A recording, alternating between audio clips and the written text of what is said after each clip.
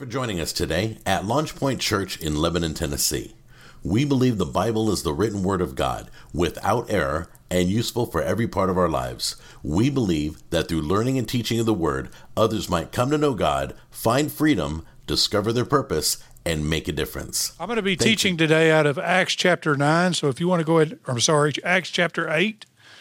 So if you want to go ahead and turn there, I'll get there in a minute. I want to talk to you about commissioned to declare Christ. Commissioned to declare Christ. We're in a series, have been in a series titled CoMission.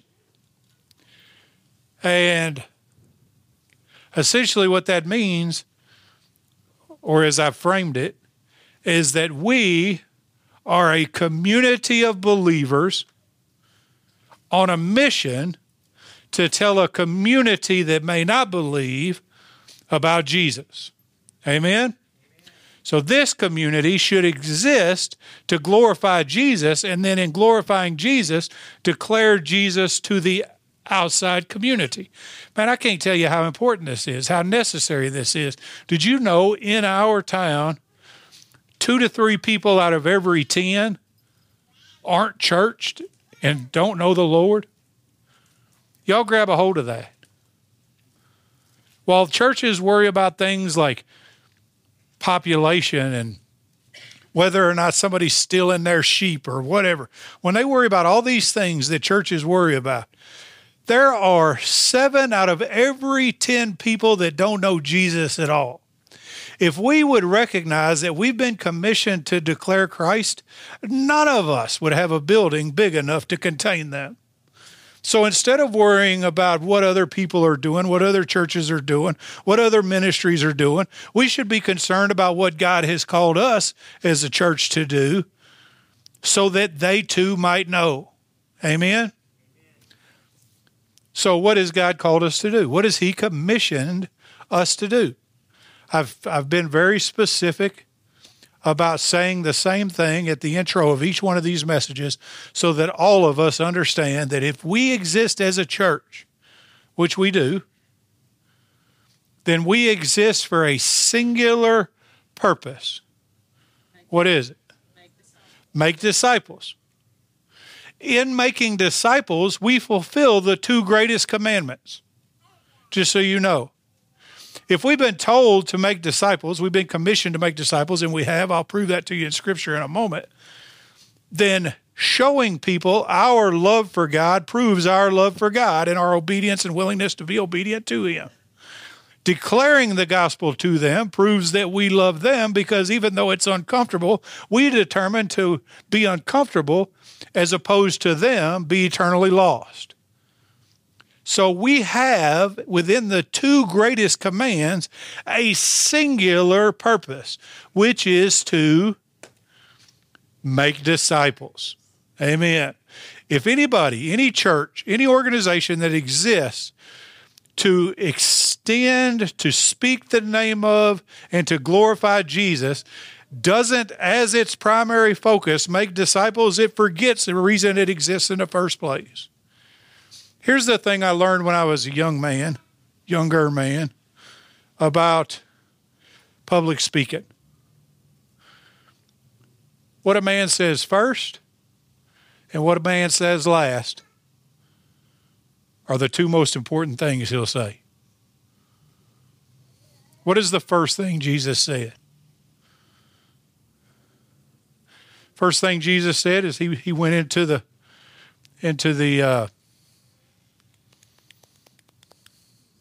Jewish church synagogue and said, I am the one, essentially. Rolled up the scroll and walked out. The last thing he said is make disciples. Because he is the one, we should busy ourselves making disciples. This is what the Word of God says. Matthew chapter 28, verses 19 and 20. Go therefore and make disciples of all the nations, baptizing them in the name of the Father and the Son and the Holy Spirit, teaching them to observe all that I commanded you, and lo, I am with you always, even to the end of the age. That's the last thing Jesus says as he's about to enter into heaven. What he is saying is that we have been called to make disciples, mark disciples, mature disciples, and multiply disciples. We make them, mark them by water baptism, teach them all we know, all that he's taught us, which is to say mature them, and continue maturing, making, and marking until he comes back, because he's with us to the end of the age, which means we have to multiply that which we've already done. Amen? If these two babies right here are going to know Jesus, they're only going to know Jesus if someone cares enough about them to tell them through multiplication about the Jesus that the last generation knew, that this generation knows, so that their generation might know, so that those babies might know. Amen? We have been commanded to make disciples. We have been commissioned to make disciples. This is what we've been told to do. Now, this is a hard thing, or at least we think it is. But it shouldn't be a hard thing, because we've not only been commanded to make disciples, we've been empowered to make disciples. Jesus didn't give you an assignment and then not give you the tools necessary to accomplish that assignment. In Acts chapter 1:8, we read this, "But you," this is Jesus talking to his disciples, "you will receive power when the Holy Spirit has come upon you, and you shall be my witnesses both in Jerusalem, Judea, Samaria, and even to the remotest parts of the earth." He says, this is what you're supposed to do, and this is the power to do it. Question is, if we've been commanded to do that, does anybody deny that we've been commanded to do it? Does anybody deny that those who have accepted Jesus Christ have been empowered by the Holy Spirit to do it? Okay, so we've been commanded to do it. We've been empowered to do it. So let me ask you a final question. Why don't we do it? Well, there's a kick in the teeth, right? You're telling me by not raising your hand that you believe the Creator God of the universe, the one who breathed air into your lungs, the one who sustains you, that keeps you, that brings you peace and joy and provision, the one that is stronger than your enemy, stronger than you, more capable, more powerful, more everything than your mind could ever imagine, told you to do something, and you think that you shouldn't listen. Does that seem foolish to anybody beside me? It is foolish. We have to set our mind, church, and our heart to make disciples. I'm not preaching to you because I got nothing better to do. I had a job before this one, and I was pretty good at it. I tell you what I tell you because I'm absolutely, with every fiber of my being, convinced that it's true. And so I've set aside all that I was to become all that God's told me to be. And what God has primarily told me to be is a maker of disciples. Amen? So we don't do it, but we don't do it. I've heard a bunch of excuses as to why. I've heard people say, I'm not smart enough. I don't have the ability to. I don't have the platform for it. None of those things are necessary. You just have to have availability. I'm going to talk about that in a few moments. I hear people, the strangest thing that I hear people say is this: I can't because of who I was. Boy, that's the only reason why you can. You guys have heard me say that, which happens to be my first point, a commissioned people are capable of declaring the gospel. Why? Because we have a gospel to present. We have a testimony. We have an I am, but God, or I was, but God, I am story. Let me break that down for you, for those of you who may not have heard it before. I was wretched. And we were all wretched before we met Jesus. Specifically, I was wretched. I was evil. I was an alcoholic, probably not an alcoholic, but I was a drunkard. I was a womanizer. I was a liar. Add 1,000 other things to that list, and you'd be exactly right. I deserved the judgment that was coming to me. But God. I had a but God moment where I heard somebody determined to declare the gospel tell me about Jesus. I accepted the lordship of Jesus, and now I am something different than I was. Isn't that good? People say, man, I can't be telling people about Jesus because I've only been saved like a couple weeks. You got 2 weeks of experience. You got 2 hours of experience. You leave here, trip over somebody on the sidewalk after getting saved. You got 2 minutes of experience. You have a I was, but God, I am story. And you should declare that story. Amen. Philip was able to tell the eunuch, which is where we're going, about the gospel because he had heard the gospel and accepted it. Because he belonged to God. Can I encourage you? Put your excuses aside. The fact of the matter is you are not smart enough. You are too weak. You aren't capable. But the God in you is. When there was a Pastor David Peden, he's preached here a couple of times. When he opened his church, I was there the first Sunday that he opened his church, and he calls me his pastor, which cracks me up a little bit. But honestly, it cracks me up a little bit when anybody thinks they're going to call me pastor. I don't understand it. There's plenty of smarter other folks. So he calls me his pastor. He said, Pastor, I don't think I can do it. These people are starting to gather in a room. You know, there's about 30 of them. They're talking, and he's sweating. He says, I don't think I can do it. I don't think I have the ability to do it. And I looked at him and I said this, you're exactly right. And because you acknowledge that, you can do it. Amen. Commissioned people are capable because commissioned people have a personal relationship with Jesus. For the same reason Philip was capable as you are. Let me read you a text. 4-8 reads like this. Therefore, those who had been scattered went about preaching the word. Philip went down to the city of Samaria and began proclaiming Christ to them. The crowds, with one accord, were giving attention to what was said by Philip, as they heard and saw the signs which he was performing. For in the case of many who had unclean spirits, they were coming out of them, shouting with a loud voice, and many who had been paralyzed and lame were healed. So there was much rejoicing in that city. I want to address something that's not in my notes first.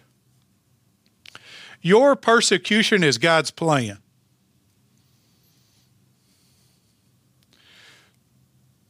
That's a sidebar note that some of y'all need. Let me tell you why I thought that. Therefore, those who had been scattered went about preaching the word. There was a persecution in Jerusalem. Christians were being murdered, stoned to death, set on fire, killed every imaginable way, put in prison. And the Christians that were there in Jerusalem scattered out of Jerusalem to the surrounding areas. And that's how Christianity escaped Jerusalem into the other regions around Jerusalem. So what they perceived as persecution ended up being their opportunity to grow the kingdom of God. If you think that your persecution is something bad for you, can I tell you, you got a misunderstanding of your situation. Whatever God is doing in your life, whatever heartache you might have, whatever struggle you may be facing, I'm here to tell you that God promises to work it out for your good because you love him and because you are called according to his purpose. Amen? Now, with all that being said, let me get back to this message. He says, so anyway, he went around. He was in Samaria preaching. People were being set free. Signs were being performed. Demons were being cast out. And the whole city was rejoicing, according to verse 8. Let me tell you, commissioned people must be available. Because while all of that's going on, he's enjoying ministry. Can I tell you, when you're serving in a ministry where demons are being cast out, where people are being set free, where people are giving their life to the Lord, where addictions are being broken, when the whole city is for you and rejoicing you, man, that's a good place to be. Right? I've been there. And let me tell you, on the Sundays where we see these altars full of people praying with their families or over their families, I go home and I'm all, this is exactly where I want to be. But let me tell you, on a Wednesday night when 12 people show up and I got to preach a message like this whole room was full, I go home and I'm all, that wasn't as much fun as if the room was full. But God called me to it regardless. Amen? But he was in a place where he was enjoying ministry. But God told him to do something else. He said, I appreciate that you're kind of the mega church pastor of this community, but I've got something else I need you to do. And so he tells him in verse 25, there's a story in between there that I won't get into, but there's a start in verse 25. So when they had solemnly testified and spoken the word of the Lord, that means they were in Samaria, and they had done all they were called to do. They started back to Jerusalem, and they were preaching the gospel to many villages of the Samaritans. But an angel of the Lord spoke to Philip, saying, get up and go south to the road that descends from Jerusalem to Gaza. This is a desert road. So he got up and went. He's celebrating all the success, all the glamour of ministry, all the demons being set free, all the healings, the city celebrating and rejoicing with them. He gets done there. He's traveling through Samaria, continuing to preach the word on his way back to Jerusalem, which in of itself is a miracle, because don't you know God had to do a heart change in Philip for that to happen, because the Jews didn't like Samaritans. So the other rule is, if you're going to be a commissioned people, you better worry less about your bias and more about your calling. Amen? But they were available. He was available. So he's heading back to Jerusalem, probably with his entourage, to tell about all the good stuff that had happened and all the things that God had done. And God says, hey, you don't need to do that. Instead, I want you to go out into the middle of the desert to meet one person. Come on, man. Are you serious? You know who I am? I'm Philip. I just turned this city upside down. Surely you got a bigger mission for me than one person. But Philip said yes. Why? Because he was available to do whatever God called him to do. If we're going to make disciples, we have to be willing to do whatever God calls us to do. I don't care if it's pretty. I don't care if it's glamorous. I don't care if it's in the shadows. I don't care if your assignment is to clean the toilet. I don't care if you get here early and set up the cones. I don't care what you do. If God has called you to do it, be available to do it. Amen? And so he went for one single person because he was available. I hear a lot of people tell me something along the lines of, man, I wish I knew what my purpose was. Any of y'all ever wonder what your purpose is? I mean, it's reasonable. It's a reasonable question to ask. Here's the problem with the question. The problem with the question, better watch that head. He ain't talking to me crazy. Here's the problem with that question. They say, how do I know the purpose of God? And the answer is, have a predetermined yes. Have a predetermined availability. If you'll go back to Isaiah 6 and read it sometime if you get a chance, that's where Isaiah gets called by the Lord to do what he's called to do. And it's an interesting thing, really. He says, I need somebody. God says, I need somebody. And what did Isaiah say? Here am I, send me. And then God told him what he needed to do. God didn't tell him what he needed him to do, and then he said, okay. Well, there's a life lesson in availability there. If you want to know what God called you to do, be determined to say yes, so that whenever that presents itself, you're already ready for your yes. God, just tell me what you want me to do. I want you to go to Africa. Well, just tell me something else to do. He's not going to tell you something else to do. Begin with availability. Begin with yes. Amen? If we're going to make disciples, we are capable, but we also must be available.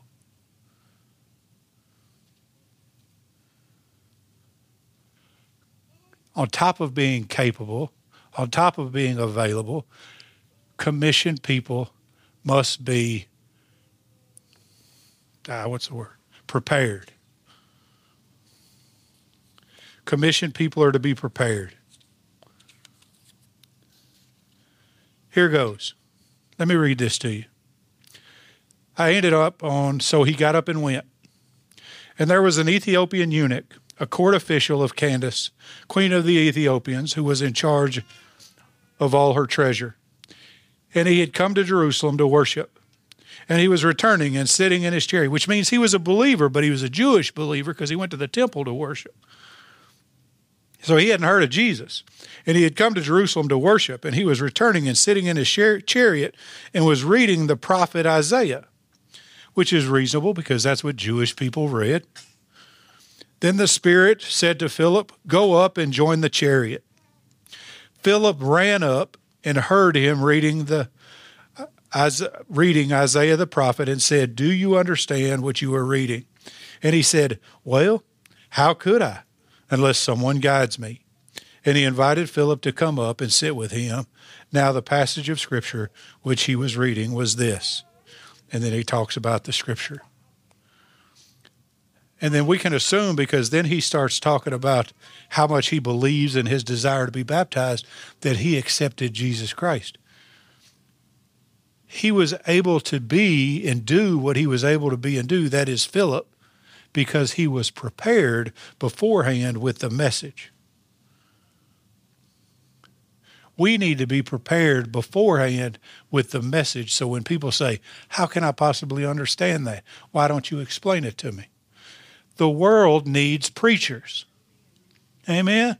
And I'm not talking about pulpit preachers. I'm talking about proclaimers. I'm talking about you.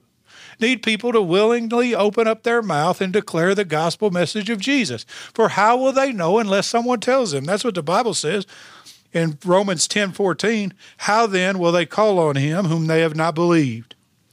How will they believe in him whom they've not heard? And how will they hear without a preacher? So if you read this backwards, a preacher allows them to hear, hearing allows them to believe, and believing allows them to call upon the name of Jesus, which, just so you know, is the only name under heaven by which a man is to be saved, according to Acts chapter 4. Amen? Be prepared with the message you're expected to give. Well, Pastor Jim, that's great. What's the message? The gospel. We only have one message. The gospel. It's the only, I know I'm repetitive. It's the only message that we have worth talking about. For it, the gospel, is the power of God unto salvation. First to the Jew and then the Greek. Did you hear that? It doesn't say Pastor Jim's persuasive words or the tone in which he speaks or his body posture or any of those things. It says a proclamation of the gospel is the manifest power of God to bring someone to a point of salvation. The gospel is what God uses to provoke people to believe by his Spirit. You're all, why is that? I don't know why. That's just what the Bible says. It's a mystery. Ask God in eternity. But I'll tell you that you can't get saved based on my persuasion. There's only one thing going to save you, and that's a declaration of Jesus Christ through the gospel message. So what does that message look like?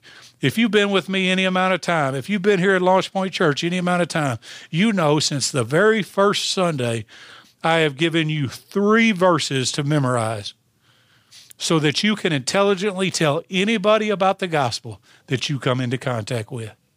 And here they are. Romans 3:20. I give you this because you know this is an equipping place, right? This is where you come for equipping. So be equipped. Write this down.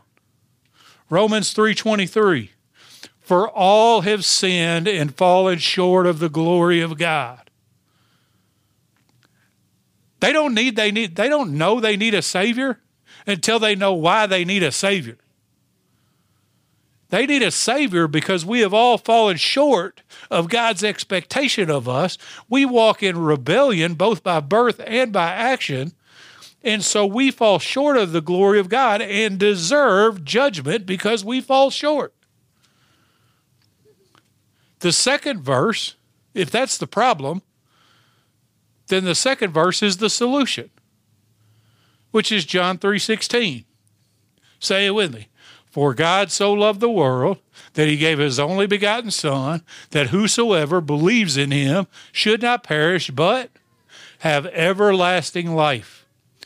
If my sin problem is my problem, then God fixed that problem by sending me Jesus, so that I might, upon declaring him, have eternal life. That's the solution. What's the only thing I need? If I know what the problem is, if I know how to squash that problem, what else do I need to know? I need to know how to secure that promise. And that's in Romans 10:9, which says, declare out of your mouth Jesus Christ is Lord, while believing in your heart that God raised him from the dead, and you shall be saved. Problem, solution, procurement of the solution.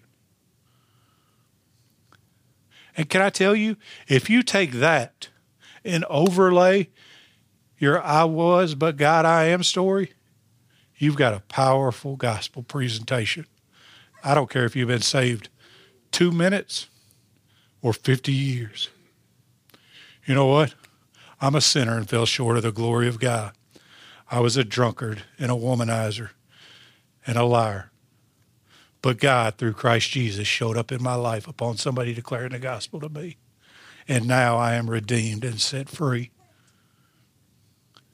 See how easy that is? God made it easy because he expects you to do it. If 12 men turn the world upside down, do you think Launch Point could turn this city upside down? I do too. I don't think the power of the Spirit is diminished any kind of way just because it's been 2,000 years. The power of the Spirit of God still exists today, the same as it existed then. If they were capable, we are capable. Do you think there was something special about Philip? No. There's not anything necessarily special about anybody, except that God has placed this Holy Spirit in them. And when we are obedient to declare Jesus Christ as Lord, not Savior, Lord, then we shall be saved. What does that mean? What's the difference? Pastor Jim, I need a Savior. Well, that's great. You do need a Savior, but you can't have a Savior until you have a Lord first. You have to be willing to submit yourself completely to the Lordship of God, which means I have to read my Bible and do what it says. I don't get to pick and choose what I'm going to be obedient to. I don't get to decide, I like that, I don't like this. I take a little bit of that, I'll take some of that, but none of that. You don't get to do any of that.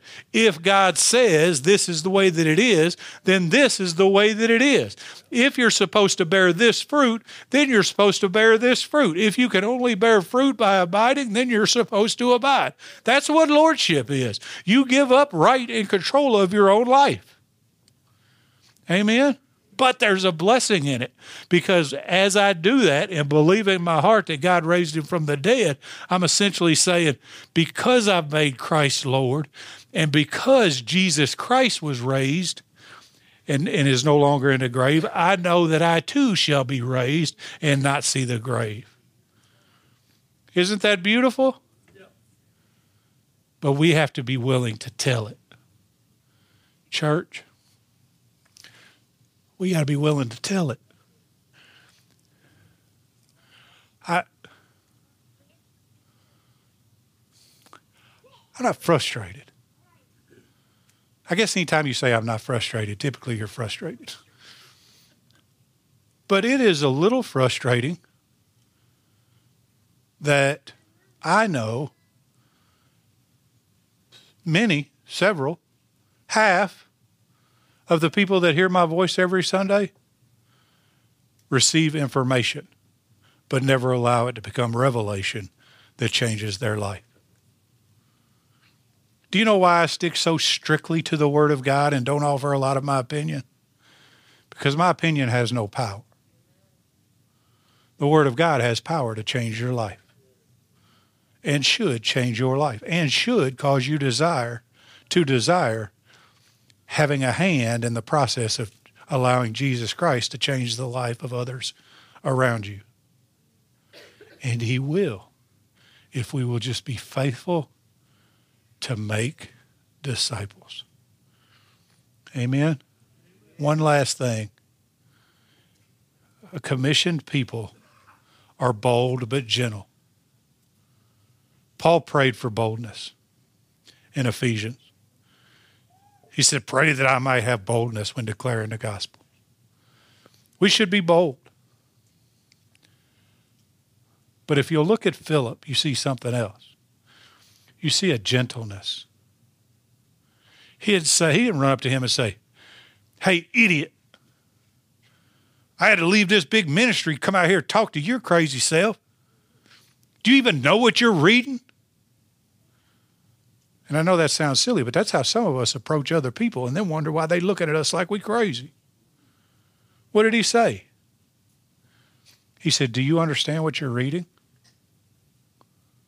There was a humility, a gentleness in him that allowed that eunuch to give him space, literally. He moved over, said, step up here and explain it to me. And then he explained it to him. And the eunuch gave his life to the Lord. Here's the thing. This is extra biblical, so I saved it to the end. If you'll do some history and some study on history, it's believed that that eunuch, because of where he was from and where he was heading back to, had influence in the king's court. Because he had influence in the king's court, spread Christianity to his whole region. That one person that may have been an inconvenience brought Christianity to that whole side of the earth. You never know who you're talking to or what they're capable of. I can't remember who it was. Maybe Spurgeon was saved in a church with about 7 people in it. On a snowy Sunday, he got up, wasn't saved, but wanted to go to church, felt provoked to go to church. So he walked to church in about 2 foot of snow. Block, 2 blocks, however far away it was. He gets there, there's 6 or 7 other people there, and the pastor didn't even show up because of the snow. He figured, hey, ain't nobody going to show up today anyway. So one of the elders that was there gets up, didn't know what to do, opens up the Bible and reads a single passage out of Scripture. Prays over that passage and dismisses. That one guy, willing to be present, to be available, and to be prepared, brought Charles Spurgeon to Christ. And how many thousands upon thousands of people has Charles Spurgeon brought to Christ? Amen? We're force multipliers. That's a military term, meaning what happens in me should happen in 10 other people. And what happens in each of those should happen in 10 other people to make 100. And what happens in those should happen to 10 other people, which makes 1,000. So in 3 generations of me telling the gospel, we should be looking at 1,000 people who have heard the name of Jesus and the gospel declared over their life. That's what commissioned people do. Amen. Can I encourage you? Accept the commission you've been given. Be the community in here we're called to be, so that we can reach the community out there that needs the gospel so badly. Let's pray. Father God, in Jesus' name, we love you. We thank you, Heavenly Father, that you love us and have called us according to your purpose. God, I ask that you give us ear to hear what that purpose is. God, recognizing that you have called us to make disciples, I ask that you give us eyes to see the people around us, to hear their need, to meet their need, but God, to do so for the sole purpose of telling them about you. I ask that you send your Holy Spirit forward of us this week, that he may till the soil, so when we drop the seed of the gospel in, it may take root. God, I pray for every person in this room, not only that they make disciples, but that they be the disciples you've called them to be.